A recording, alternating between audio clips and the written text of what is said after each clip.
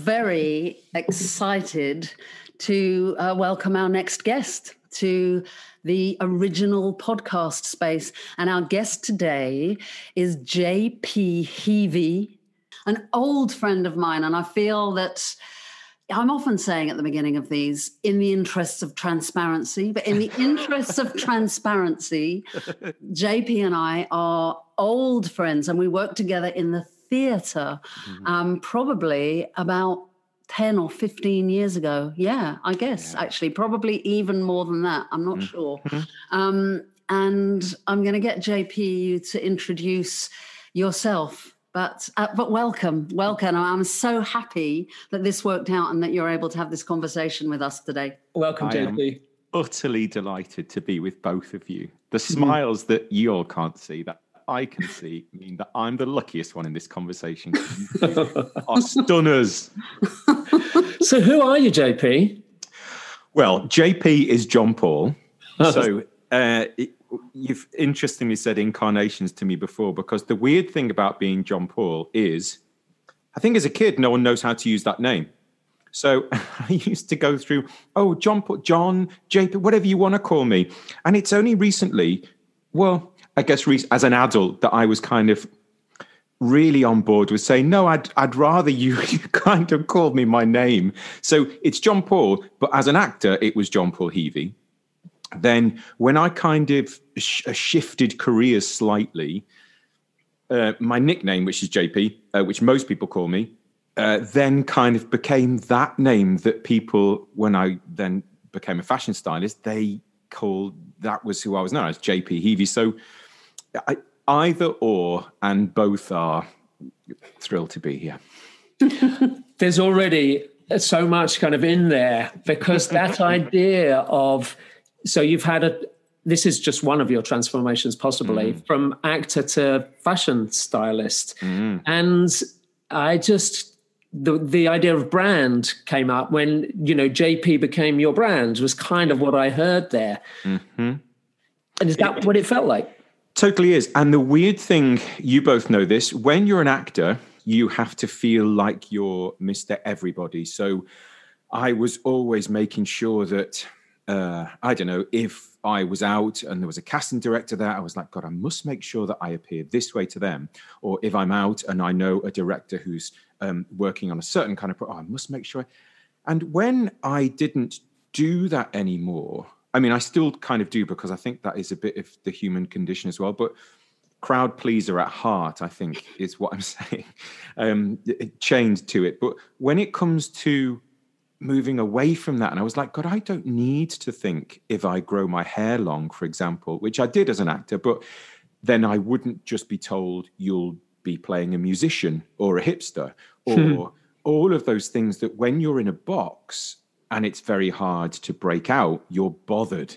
But when it's your career, because I was working as a fashion stylist then, it's just no one knew about it because I didn't tell anyone, because I didn't want anyone who was directing or casting me to then think of me only as that person. So it was very much under the radar. And I would be, God, in fact, I graduated in 99, and my first styling job, which is a story in itself, was 2002, I think. So no one realized, but my equivalent of a bar job was actually my first passion, which was clothing, image, how we present ourselves to the world. So I was just like, wow, because I was about to start a phone job. And I mean, do you want the story? Yeah, go on. Silly question, JP. Oh, yeah, of course. It's about stories. Into the story, yeah. I won't ask that again. I'd just done Les Mis in the West End, and that was one of my tick box jobs that I always wanted to do. And ironically, I wouldn't have needed the wig nowadays. But it was amazing. So you do obviously your full year. And before it, my equivalent of my part-time job, I was working at Soho House on the door. And so I'd got Les Mis and I was loving life. I'd finished Les Mis and I'd met one of the girls that I did the show with. And she was in fact, she was running behind. So I was just killing time because she wanted me to style her holiday wardrobe, because I often got A lot of the people at press nights and stuff were like, "Oh, will you tell me what you think I should wear for this?" And I was like, "Well, just what you are. You look fantastic." But the weird thing is, when I think it's that validation thing, you want someone else's opinion, and if you think it's their kind of profession as well, then you want it even more. But I was doing our holiday wardrobe, so I was killing time it was Miss Selfridge on Oxford Street, their flagship one. And I was just looking through all of the stuff in there, and she kind of arrived and she was like, "Oh, I'm not sure if Miss doesn't cater for me in there." And I was like, it does. And she was like, "Well, actually, that's my other nickname, Japes. I've got double G breasts. I'm not going to fit one eyelash into any of the clothes in that store." I was like, "I don't know. I've been in there. There's some great shapes." Anyway, so she came in and I got an armful of clothes, and we were stood in the queue, and she'd gone into the fitting room. And of course, me being a man, I was like, "Well, I can't go in there." So I was kind of shouting through, "It looks nice." She was like, "Yeah, in every color." So I was like, looked for kind of the most senior person on the floor that would point me in the right direction. And she just said, "Well, it's not open as a service, but do you want to use what will be our VIP room?" And I was like, "Oh, well, yeah, that's brilliant." So I was like, "Jen, get your top on." So out she came, and they called it the water cooler place, because in there were all the rails, the water cooler. There was a sofa, but it was definitely not what they, were going to open. And long story short, 3 hours later, after I'd done her whole wardrobe, and we'd kind of gossiped and laughed and had much hilarity turned out she was the general manager, the lady that asked us to go in there. And after that time, she said, "Do you want the job of opening it as the VIP room?" And I literally was about to start a phone job that Monday, because obviously between jobs, you do a myriad of things, don't you? Whatever pays the bills to get your passion on the table, you do. And I was like, and I was like, I can't believe that I can combine now two. And then that Monday morning, I was doing a rail for someone like a celebrity that had just come in. And I was like, this is weird. And so I built it up. I worked the diary. And at that time, Topshop did have, because that's who we were next door to, they had in-store stylists, but it was a very new thing. It wasn't rolled out definitely to the rest of the high street, and very much not in the rest of the country either. So it was this new beast that gave me kind of free reign with it as well. So yeah, I built up the diary, and so I would deal with any VIPs that came in. Now, my idea of a VIP is very different to someone else's. They meant celebrity, but I was like, surely anyone that comes in here to want to feel better about themselves is the equivalent of the VIP. And they were like, yeah sure, that too, but what about? So it turned into this amazing job. And that general manager, I'm now godfather to her son. We're still in touch now. We're still very much close friends. And she was a big champion, and she would let me go to do acting jobs, shut down the service because there wasn't anyone else there. And then I'd come back and do it again. But this would never happen now. This was because it was all very early days of that as a service and as a concept even. So I just felt like the luckiest boy alive. So then I'd get an acting job, go away and do that, and then come back to this job. And then I would start fashion buying as well, because I was approached in there it's more trend spotting than fashion buying, but it was a company outside the UK and Canada who wanted me to basically spot the bestsellers, buy them a selection, and then send it across them. So then Jane will know this bit, because that was what I used to come to the jobs with my big suitcase every time we were rehearsing. So I would literally go shopping, buy the things that I think would be bestsellers for them, because we were slightly ahead as London. It's very much not the case now, because the world is way tinier than it was then. But they all kind of looked to London was for that kind of edgy street vibe, where our high street was very much, it was catwalk meeting with kind of general people style, what they would bring, because we were able to turn it around quite quickly. So they would look to us for that kind of edgy, personality-led fashion element. So yeah, I was able to then, even when I'd left Miss Selfridge, I was able to carry on fashion buying through all of my jobs for years.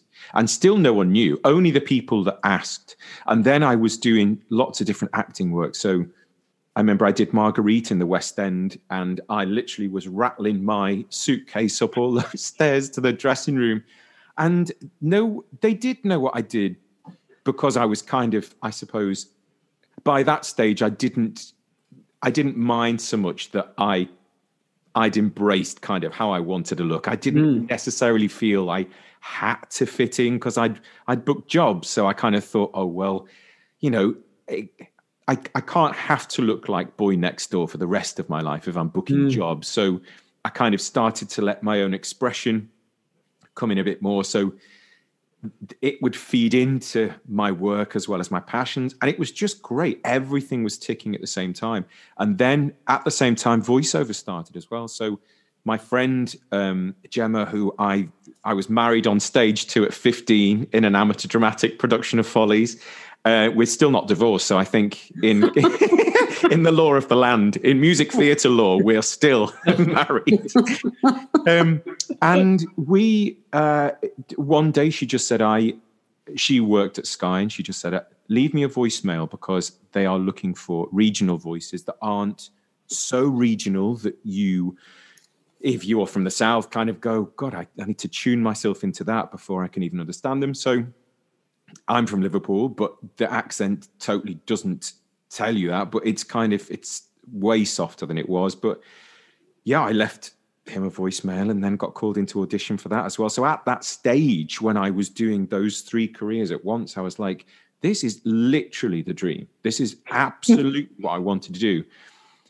The last stage of it was when I left acting full time, because the only thing I hadn't done was present as a stylist, because I thought that was the final frontier. If I did that, there would be no coming back as an actor. So when I left acting, which was the right decision, there were many temptations to go back to it. But I mean, I coach it now, but I never stepped back. Once I left, I was like, no, for me, that Monday morning feeling when you finished a year contract or 6 months, however long the job is, or a short contract, whatever it is, and you're starting again, I just, that feeling wasn't there as a stylist, wasn't there really as a voiceover artist. And I just thought, I don't want to risk everything again. Everything is in one basket. So I don't need to put my eggs anywhere but right where they are now. So I didn't want to kind of risk it. So it was the right decision. I still had so much love for the business.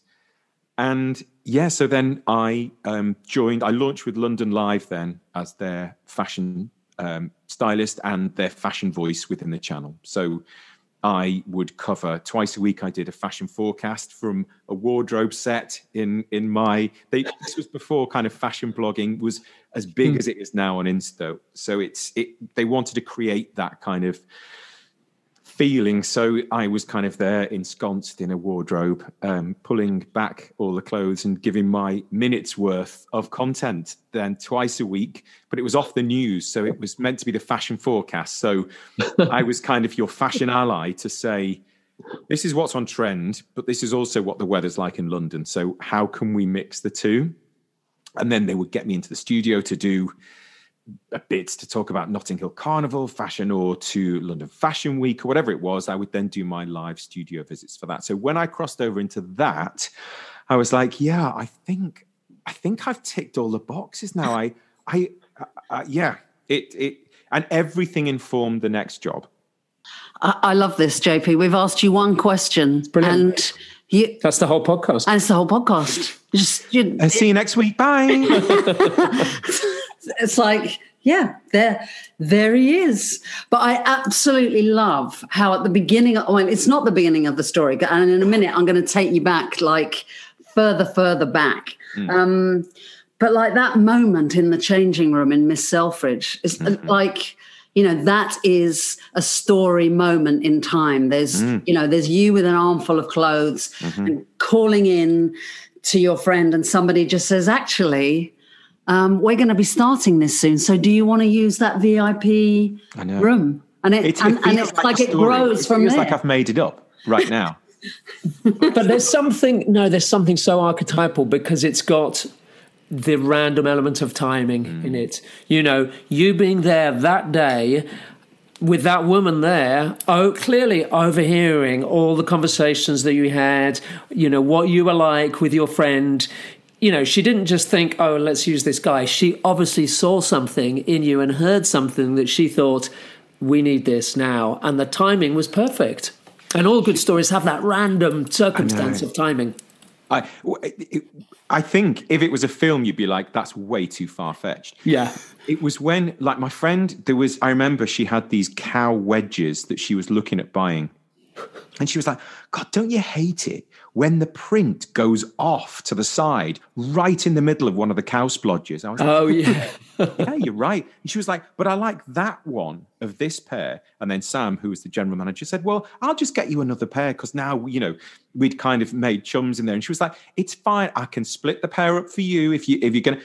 And then we went through about 7 pairs. To get the right splodges. Absolutely. Sam said to me, I knew I was going to offer you the job when you turned to your friend when I was about ready to throw the box through the window and say, I think it's the right one on pair 3 and the left one on pair 7. And she was like, at that stage, I knew you were more obsessed with fashion than I could ever be. So I wanted you in that shop to do what I could not be bothered doing. So that's how it happened. That care for detail. Obsession. You know? Yeah, call it what you like, but that's what it needs. Yeah, obsession. And yet, in my experience of working with you, there's something that you kind of alluded to, which was about permission and how it's. I think that part of the gift that you have about this is your giving of permission to people who aren't quite at the stage to give it to themselves. Because when I worked with you, and there would be things that I might want to wear and just think, well, you know, I'm 5'2", I don't have the kind of body that a Topshop mannequin looks like, so I can't possibly wear that. And yet, when I would work with you, I would know that in the morning I would put something together and I just kind of think, I know that you'll notice that I'm doing something, whether it's completely successful or not, but I've got the permission to try something out and I know that I will be seen by you. And that was amazing for me. That gave me confidence to try things that I wouldn't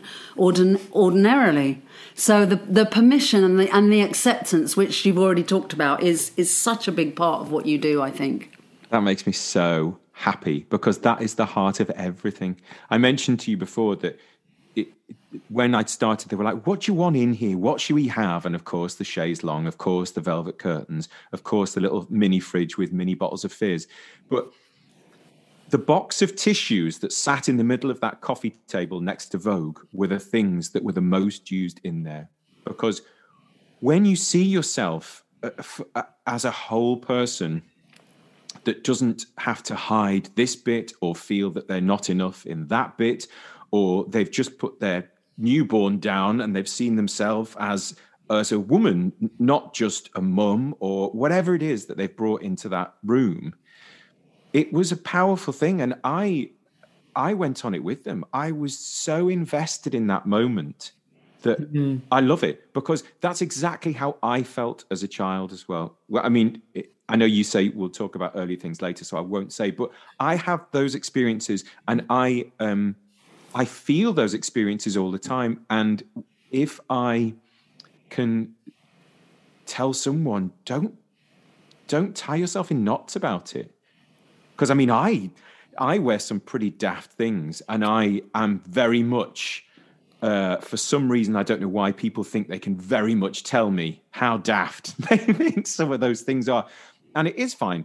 But I've felt what it feels like to not wear something that other people think is it's too out there for me. It's too artsy. That could never be me. But my whole thing is it could be you on a wet Wednesday in Bognor. It could be you on a Saturday night out downtown. It could be you any of those days. Don't cut yourself off from something that could make you feel something else that could lead to who knows what, because It does. And it frees you.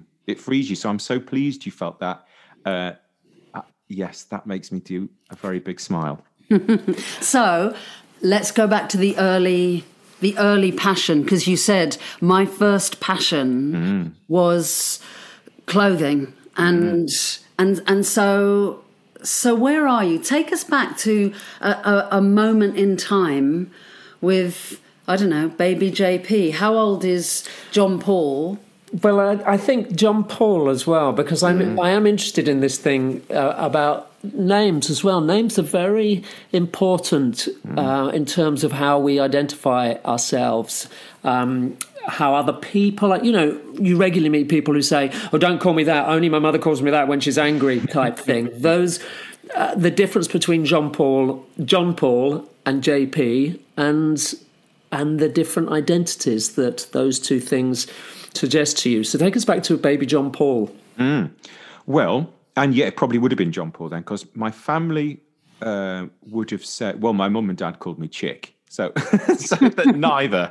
That's great. And she still does. So, but family was very much John Paul. One of my cousins was JP, called me JP, which is where that was born from. So he would say JP. So that kind of, I thought, that's a way in when people don't know how to use the name. So, but it would have been John Paul. And it was, God, fashion has always been, because obviously you don't know you can act when you're that age. You don't know you've got a talent or a passion at that age, because actually you don't even know what it is at that age. So that wasn't an option. It was my parents. They are absolute fashion heads. Both of them. Oh my God, absolutely. Dad was, he just looked like a model, and everything he wore, he would always have the right suit. He would always have the right look. He was always like moved with the times, different eras. Both of them, they would coordinate. They were hugely inspired by fashion, and therefore inspirational to me, because I would look at early photos. Mum always had a different haircut every decade, but they both looked incredible, and they both absolutely never. Dad really took care of himself. The hair was always done, the outfit was always on, the smell was always strong, and Mum exactly the same. And so I never felt that fashion wasn't a boy thing. So that was fine for me. So straight away I was like, I can be interested in it, because I'm an only child. So everyone in my world is interested in this. So that's fine. I will be too. And brilliant. It was from, baby photos of me, you would die. The outfits that I was put in as a child, or grabbed of my mum's with her big 70s shades and her big shopper and her big this velvet baker boy that she had then, that honestly I must send you, because you must, because we will put them up with this podcast. We want to see them now. They're hilarious, because you look at them and you're like, yeah, okay, that makes sense. Yeah, it's good. Makes sense. And basically there was always an outfit out. So from, I can't remember this far back, but from Baby Grow onwards, there was always an outfit. And my mum would always put one out for me, and we would go shopping for them. And because that's also how they did it. So their outfits would be out on the bed, ready for them. And ironically, that's now what I do with my mum. So we've got a different and just so blossomed and well-realized journey between us, full circle now with fashion and with love and with everything. But it's one of those that you kind of think, I totally see where that came from, because I always saw, my big tagline is always to never underestimate the power of an outfit. And I've known that before I could even say the sentence. Wow. That's a brilliant one. Reminds me a little bit of the Vivienne Westwood that you were talking about, which is, you will have a more interesting life if you wear impressive clothes. Absolutely. I couldn't agree with, she's absolutely one of my favorite designers as well. But even if I'd just heard that quote, I would agree. And I think that stretches to every subject. like anything you try that's outside of your comfort zone leads you down a different path that you think, I wouldn't have gone down here. And the one client who was actually a friend of a friend that I was styling at the time, and she was like, I would never, in fact, this sentence gets well trodden. I would never have picked that up. And I would never have put that with that. And I'm like, but they were hung next to each other. Why not?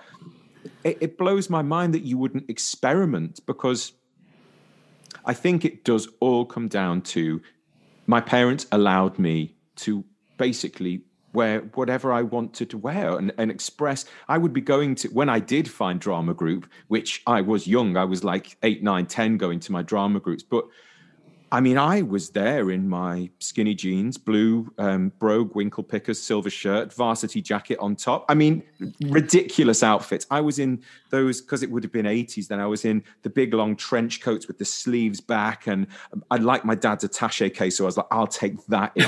Ridiculous. Ridiculous. But it's not. It's interesting, isn't it? Because then you were you were experimenting with different kind of identities in a way. You know, it's you being a kind of nascent actor is all about identity, experimenting with that. And it's interesting to hear you talk earlier about, you know, as an actor, and I remember this idea when you're first acting, you're like, I could be anything. And actually you do get put in a box. And quite quickly you realise the box that either you've put yourself in or that somebody else has put you in to market you as a product. But at an early age, we just, you know, your stories show that kind of living ability to experiment with different identities in your looks. Which did clash, though, with my casting type, because then I was often up for kind of straight male Juve lead with the girlfriend at that time. And so that's why the pressure was like, oh, I need to look a certain way. I need to look a certain way. The world's very different now with how we can experiment with our look and how men can take care of themselves. And it doesn't need to, well, even if it does mean anything, it doesn't matter what it means. But it just felt it was so closed back there when it came to archetypal figures within shows. Oh, you're that's what you're up for. Oh, therefore you can't do that. And I was thinking, actually, I love comedy work. So I want to do more of that kind of stuff, or I want to do more. And sometimes you can get a job where you break out of your mold and you go and do something else. And sometimes you sit within it. But I think it's like you said before, that quote from Viv first. When you are embracing whatever possibility you decide to embrace that day, then you're golden and nothing can stop you. Whether that's a look, whether that's a different kind of character, whether that's whatever. Because I was the same at drama school. I was like, no, but I want to do it all. I want to do, because I was on acting and music theatre, and luckily we were the first year that the degree option came in. I was at Mountain View, and it was, thank God that came in, because obviously it enables you then, if you want to come back later in life to do anything, you know, it's there as a degree. And at the time I was like, God, I do want to do musicals. I want to do the long runners, but then also I want to do brand new musicals. And then I want to do a telly. And then I want to do work on just a straight play. And then I want to do, and I think probably they did, but I'm not sure if I was told, no, you will invariably, if your first couple of jobs are in musical theatre, you will be stuck there, because people are very blind when it comes to musical theatre. What I see in musical theatre is someone that can do everything very well. Yeah. What someone else sees when they look into music theatre is, so they do everything to a certain level, which means that if they're in a straight play, they just wouldn't cut it. They just wouldn't cut it. And I'm like, well, I've watched you in your straight play, and I don't think you cut it. So good luck trying to do a musical. It's the weirdest thing. And very luckily for me, after I'd done, my first telly was a Scouser, and that was the thing. The casting director did use music theatre people because she knew, but because they were looking for someone from Liverpool, they broadened their search. So they didn't just go to the normal agencies. They didn't just go to the normal actors. And so, I mean, my first job was Blood Brothers. So that was on my CV, so that, you know, it was searchable. And I got called in it was a BBC. Luckily, it was a guest lead as well in the episode, and I got it. And that one job meant that from that point onwards, no one could limit my CV because all I managed to do was get lucky in that audition. But however, to all the people that are very blind at looking through music theatre jobs or looking through dance jobs, whatever they might be, that was proof. And it was like, no, you see, I can. And again, I just felt completely and utterly lucky to have been able earlier on to have something to show reel so that I could then send, if I wanted to other agents or whatever it might be at the time. But no matter what profession you're in, you come up against that. Well, it's a glass ceiling, isn't it? And to get through it, it's like, what can I do? What can I do? And sometimes it's just pure and utter luck. So, and it's this thing about permission again. And it's like, well, you, JP, can give permission to other people. And clearly you're also giving permission to yourself, because somewhere all that was possible for you. And therefore it became possible for you because you created it. It kind of makes me think about when we do story workshops, and sometimes people will come to a story workshop with, you know, a really powerful story that's sitting in their past that feels like this one story defines who I am. And actually, when you begin to work on your story, you can kind of see, oh, actually, yeah, I could view that story as just being, you know, a tragedy. This is the background that I had. This is the family that I grew up in. And there's tragedy there. And actually, in the telling of the story, you can see it from a different kind of perspective, or you can get reflected back to you that actually there are other things going on in that story, because nobody is just one story. So the reframing of the story is a way of getting to that place of permission. No, actually, there's another possibility for me. It's not just one thing. Because it's creation anyway. So what's to say? I always used to say about kind of dressing up the life ladder. So like before you've even opened your mouth, people are looking at whatever you've chosen to wear that day. So if you choose to be comfortable, I've said this to you before, as a product, and I think as actors, we're more comfortable with that concept. If I'm styling a model, they're also comfortable with that concept. If it's a member of the public, they're like, oh no, I'm not a product. I'm this, and this. And I'm like, you are all those things. You're absolutely right. But what I mean is, if you also tweak the wrapper slightly, then before you've said anything, you've dressed yourself into a situation. And people make these weirdo judgments on us based on our outfit, or based on how we look, or based on any number of things, our accents, gender, color, all of these things that absolutely drive me mad, that people put rules and ceilings on us that we should be able to shatter through. But it's not that easy for some people. And I just think how wonderful if you can, like you say, I'll remember you saying that actually, because it is giving yourself permission. And I think I felt like I was given permission as a child. It was a very happy atmosphere where things were allowed. So I flourished from that. But I hope that if someone, like you were saying before, if you felt unable to put on something that didn't feel very you at that moment, but then did, it's like, and feel how powerful that feels now. It's wonderful, and it is enabling, and it is permission that you can grant yourself, because then we are living in our absolute truth, aren't we? That familiar phrase. Sounds like the permission you were given as a child allowed you to morph from this profession where you had to be in a box. You know, you've talked about being the straight guy with the nice hair and the girlfriend, you know, that castable, buyable product, allowed you to kind of let go of that and become the creation that we see before us. And for those of you that are listening, it might be a point to pause and go to JP's Instagram and have a look, because what I see is somebody with long, flowing auburn hair. How long is your hair? I mean, it's well past your shoulders. It's kind of... It's like tummy length now. It's tummy length, long, wavy brown hair, and a beard that comes well below your chin.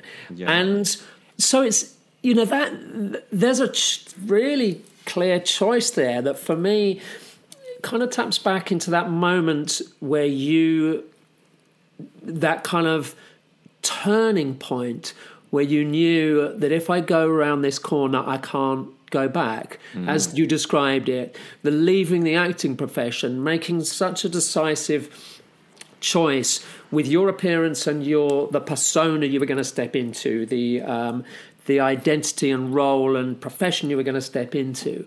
There's a lot in there for me. It makes me wonder, do you ever walk down the street and want people not to look at you? Because it would be hard not to look at you, JP, in the best possible way if you passed me on the street. Well, it is a walking yeti. You're right. Your words, not mine. Disclaimer. The weird thing is that in a different life, I would be a hermit. Like, I am completely self-sufficient and very shy, really. And obviously, as I say, for an only child, it's a different upbringing. You kind of learn different skills to kind of navigate time on your own. So you end up being, I think, in my case anyway, fairly comfortable with being on your own. And no, there are many times where I feel that I don't want to stop and chat in the street. Many times that I don't want Jesus shouted after me as I walk down the street. Many times. But my comfort zone is quiet, one-on-one. In fact, not quiet. My comfort zone is a good old knees up. But being in the corner of the knees up, having heart to heart, and then laying up on the floor and shaking it all loose, and then sitting down again, that to me, I love that. I love one-on-one conversations or groups, but like when you can really talk heart to heart, eye to eye, what's going down. I love that so much. So, and that's why I don't change the way I look, because I kind of think it's a decision. I've made the decision, and I'm not going to compromise something that I like because I think it's going to, I don't know, lead to embarrassing conversations or being shouted at, whatever it might be, because it kind of feels like it's a different world. I just don't feel that's a place now. And I think as a gay man, I think that you felt an outsider in school. You felt an outsider here, there, and everywhere. And then you kind of think, I'm just as much of a man as you might be, but we're different trajectories, and that's fine. And I'm just not willing to kind of compromise who I am just to have a quieter life, I think. I think that's a leadership position that you take. You know, it's probably stupid of me, but still, I just couldn't do it.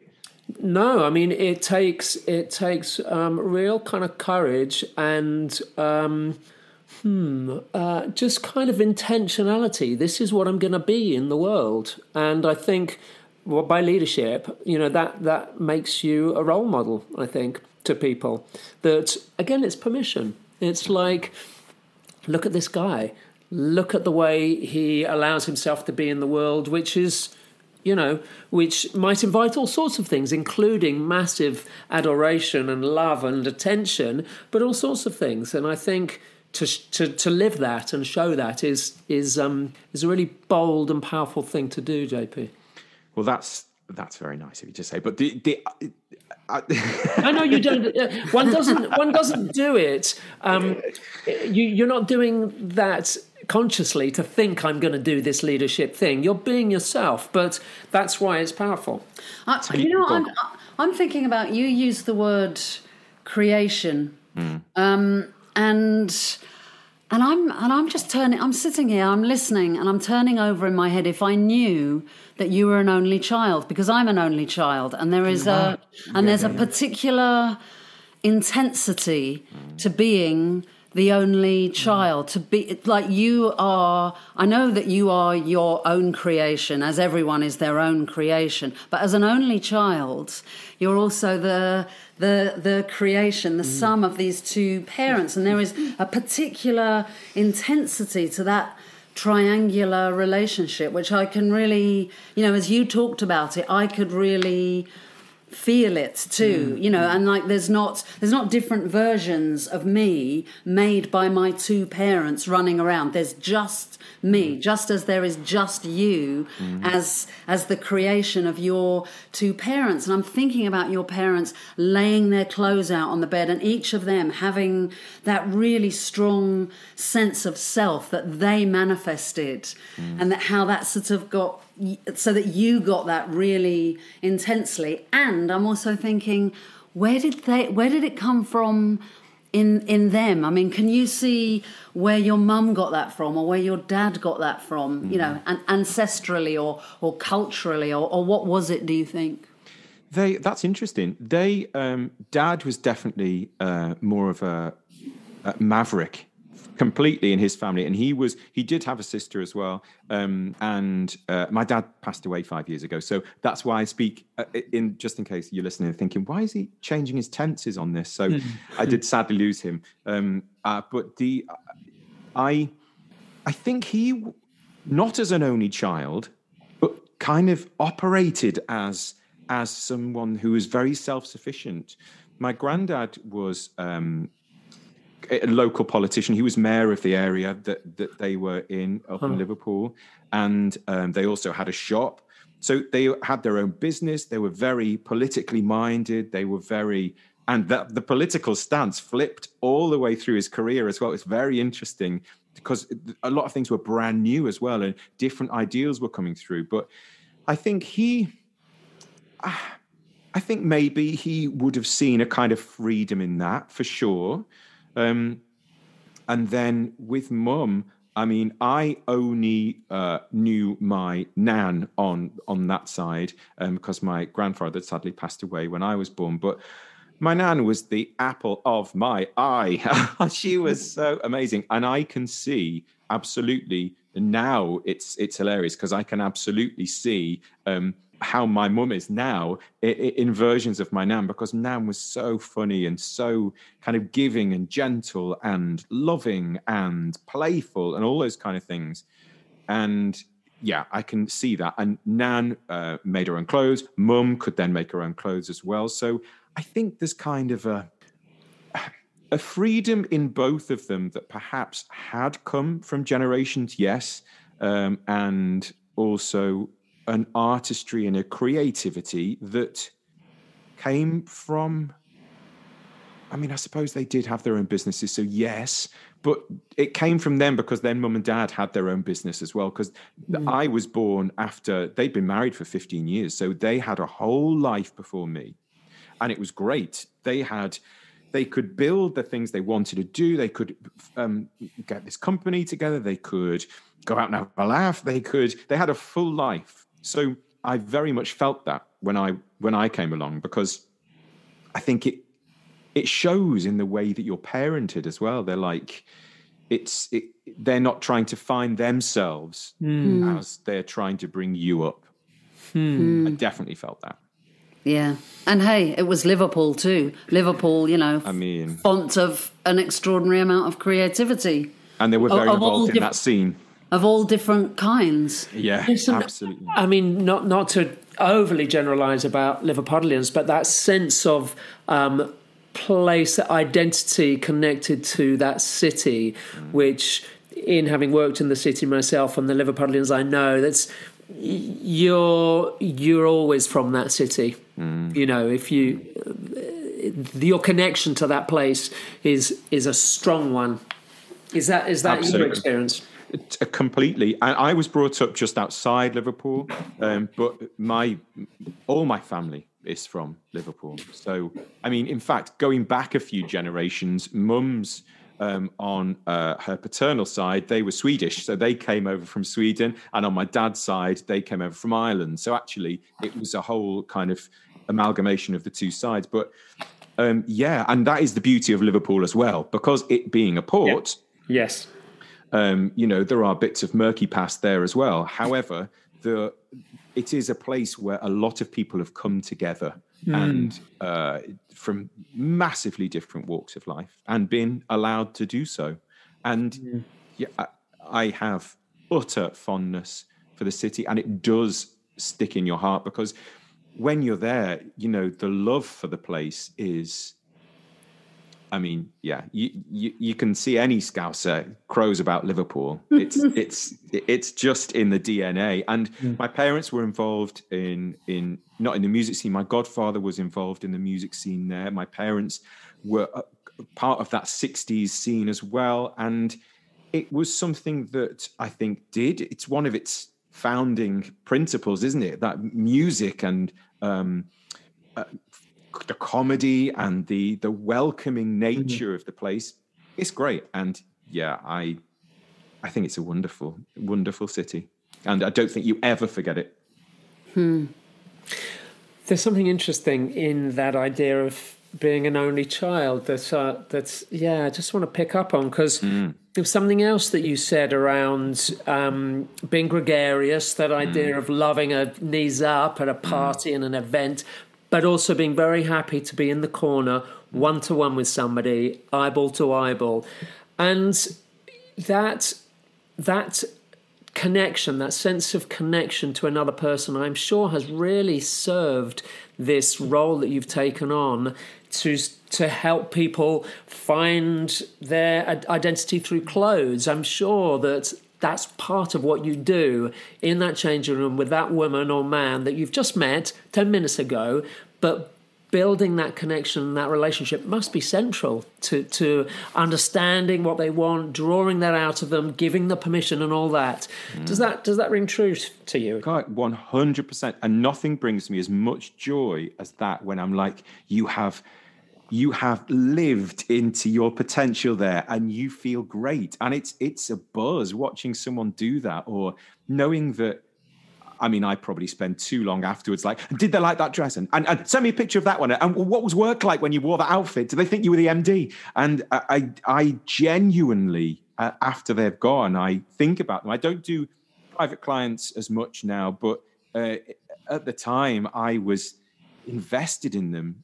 I think I did one girl on her first date, and then on the first holiday with that person, and then she wanted as well. She was then talking about her wedding with that person. I was like, it's just lovely. And it's wonderful to see someone live into that. And it's a massive gift. And it's weirdly, for some people, untapped, because the big thing I feel massively passionate about is the fashion industry can sometimes feel a little exclusive. So you feel like I've not got a place there. You said that before, Jane, when you were like, well, and we've had that conversation before when you were like, I can't shop in the same place as my daughter, A, because she'll slap me, and B, because I don't feel, is that right? Is that, and I don't think that exists as much anymore, because, there is a homogenized kind of lump when it comes to trending.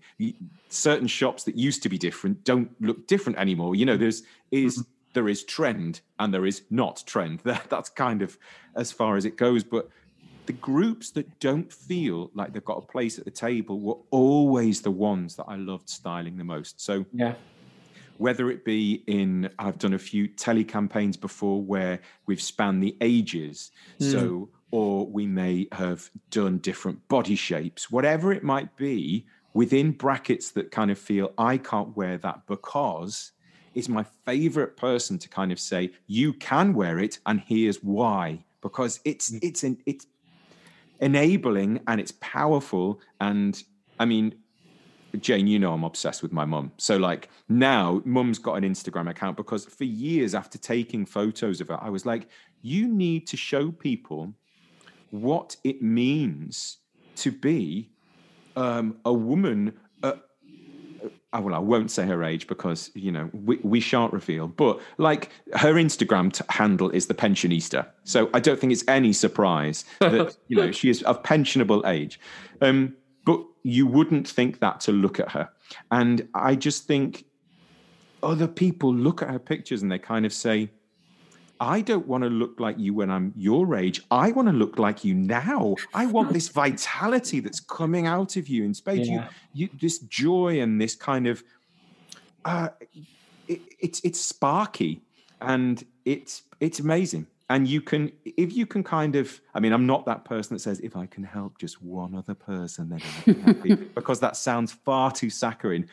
Apart from the fact that I kind of am, and I love that feeling. And I think, talking about Mum, she will have definitely made people think, I can wear that then. If she can, I can. And that's what fashion's all about.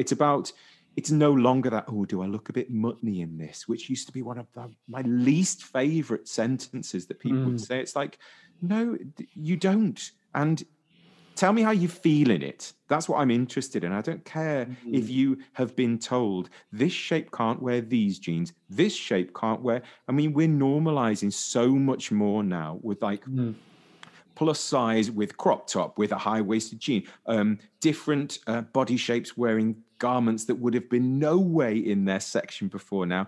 And how fantastic, because fashion isn't about this is on trend, wear it. That's a very simple rule. If you've got no way in, then feel the power of feeling like you're in a gang of people that can strut down the pavement like it's your own personal catwalk and own it. Or rummage in a vintage shop and just create something that is just your own. And if you don't then follow trend, then you're your own trend and your own, like you said before, Dan, your own creation. And that is so powerful. So tell me how it happened with your mum. You know, going from you telling her you know your look and the way that you are needs to be out there. So how did it happen that it has actually manifested now that she is the pensionista? And I must say that I'm really moved by knowing more about the story and knowing that she lost your dad 5 years ago, and it's in the last few years that I've watched her presence blossom. That it's like between the pair of you, you've created something for her at what must have been and maybe still is a really sad, difficult time, and yet she's blossomed, and there she is being inspirational. You know, again, for anyone listening, go look at The Pensionista, because she is inspiring. She is so funny, because she'd be like, well, you know, no one would want to talk to me if I sat in a corner moody and sad about everything. But then I was like, yeah, but Mum, you are allowed to be as well. It's kind of like, you know, zip up and move on, you know, let's socks pulled firmly up and let's carry on living. And she's amazing. And it is inspirational. And it also is very empowering for her, because she looks at the photos and she's like, oh, is that me? Like, yes, it is you. You are gorgeous. And it's not just the way you look. It's not the way anyone looks. And I want to be so clear about that, because I think that's what stops people wanting to be involved in that industry. And I mean, by shopping, sometimes the number of people I'm just like, they don't feel able to do it. But the way it comes across is, oh, I hate shopping. You know, I hate it. Why is that? Oh, well, no, there's nothing in it for me. I was like, what do you mean? Oh, well, I just don't like the way I feel in this. And then the more you unpick it, it's nothing to do with the fact that you hate shopping. It's to do with the fact that your appreciation of yourself is in one place. The stuff that you can see in the shop perhaps isn't even catering to what you could wear, because the up and down relationship with sizing in shops is a huge factor and has been over the years. But it used to be like anything plus size was just like, what, 3 styles? And it was like, oh, great. So I've one of 3 dresses, thanks. But now I'd like to think that the palette people have got to work with is so much bigger. And therefore, if they kind of think, after I've unpicked, if it maybe isn't to do with the fact that I hate shopping, it's actually to do with a deeper relationship with how I see myself in the mirror or what I identify with. Sometimes people don't want that gaze, and I necessarily don't want that gaze. That's not why I dress a certain way. But I think if it flows really deep with someone, then they almost want to cancel themselves from any opinion, any gaze, and they just want to head down and walk.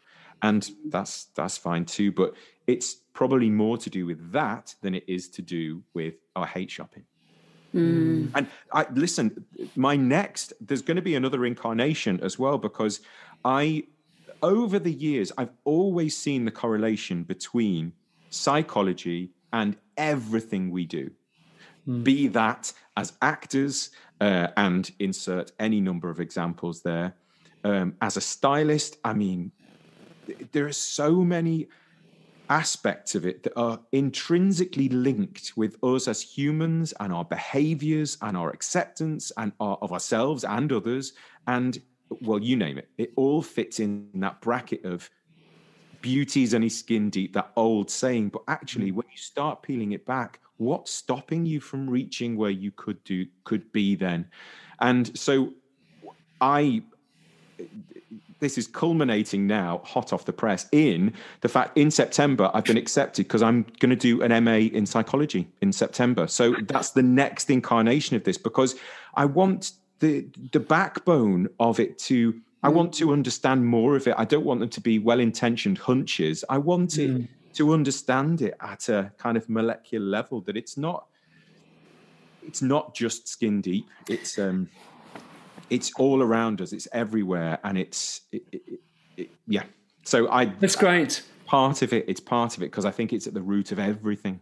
That's really exciting, because I had in my head, I want to ask him about, the relationship between the outside and the inside. It's just what you put on your back in relation to what you feel inside, because it's underneath this whole conversation. And for you to explore that relationship much more fully by going into psychology, I think is fascinating. It will feed into it, and it's never as simple as put that top on and you'll feel fine. There is no way that I would negate someone's mental health in that way. However, sometimes when you are in a rut, when you are in a place where you can't even look at yourself, let alone other people, and outwardly appreciate, sometimes if you put something on and you feel just that little bit better when you look in the mirror, or just that little bit better when someone says, I've not seen you for ages, you look fantastic, whatever it might be, you slowly can see the light in that moment and think, there is more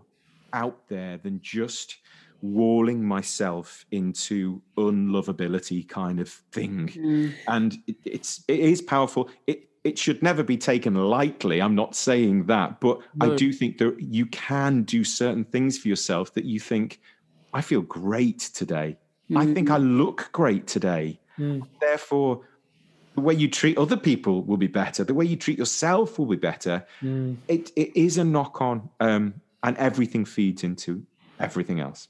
There's an idea that we work with when we're exploring people's stories, which is, and you've touched on this without kind of saying these words exactly, but there is a multiplicity of stories, meaning that none of us are one single story. I think that's what you said, Jane. And I think all of us can unwittingly get stuck in the single story about who we are in the world, the one track that we're on that feels impossible to get out of. And, it's very interesting when you were talking about I hate shopping, and actually unpicking the stories behind that will be moments when things have happened in a changing room or in a shop or at a rail, or when you've been wearing something and somebody said something, or there'll be multiple little moments that have fed into this idea that, oh no, can't do those things and I'm going to be in this rut. And I think to open that up and realise that we're never stuck on a single track or in a single rut, that we can be multiple things in one day, let alone 1 week and one lifetime, that we can explore different versions of our identity, morning, noon and night, I think is wonderful. And the clothing is just one element of that. Well, what I think is interesting is that it can work from the inside out, and it does work from the inside out and from the outside in, that there's this sort of virtuous loop that it can go both ways, I guess. Completely. And what a winning equation when it does as well, when you can just feel fantastic in that moment. I think it's got a lot to do with all of the soul searching we do as actors as well before that, and when you're kind of putting yourself through things and seeing yourself as a product. And you have to really look underneath the surface. But I would go out on a limb and say it probably is everything to do with those little experiences that they would have had in fitting rooms. And I've seen the full range, whether it's red in the face and sweating because it's all just too much and they're frustrated, whether it's the tears down the face because I don't feel good enough, or every emotion that's been there, there's a trigger point. And luckily it's something I don't have. So I was like, God, I could shop from morning to night and never. My boredom threshold anyway is 1%. I genuinely don't get bored of things. People laugh because I probably could also have the same lunch every day, which seems weird as someone that changes their outfit as much. But how great that you can. What I get is, that outsider identity that you experienced growing up, that you've been able to step back and look at it and then be able to notice it in other people when, that's something that you can shift for them. And hearing you talk about psychology and acting, yes, I mean, what is that? You take a text and it's your job to kind of understand the psychology that's written in black and white. But that would be what you would experience with somebody in front of you that you're working with. I am reading into what is behind this emotion, this persona that I'm getting. What is the stories? What's the psychology? Completely that. And I coach now. I've just set up also another business at the minute I'm worked on is coaching, acting coaching as well. And it's strange that I've worked with quite a few dancers that have trained highly in that one discipline. And actually, when we start to unpick script work, because they've absolutely no experience in how do I face a monologue then? How do I anything? What's my first step?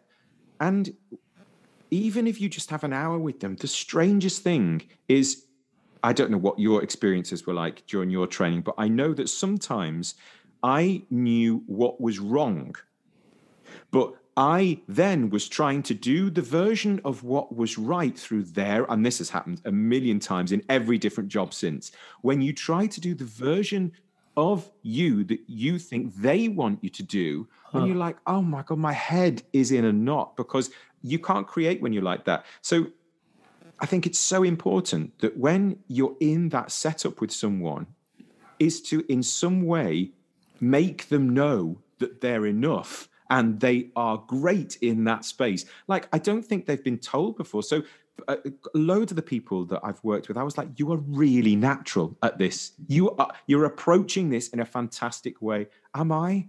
Because I've never been told. And I'm like, well, that's why you don't feel good enough in this sphere then, because you've never been told.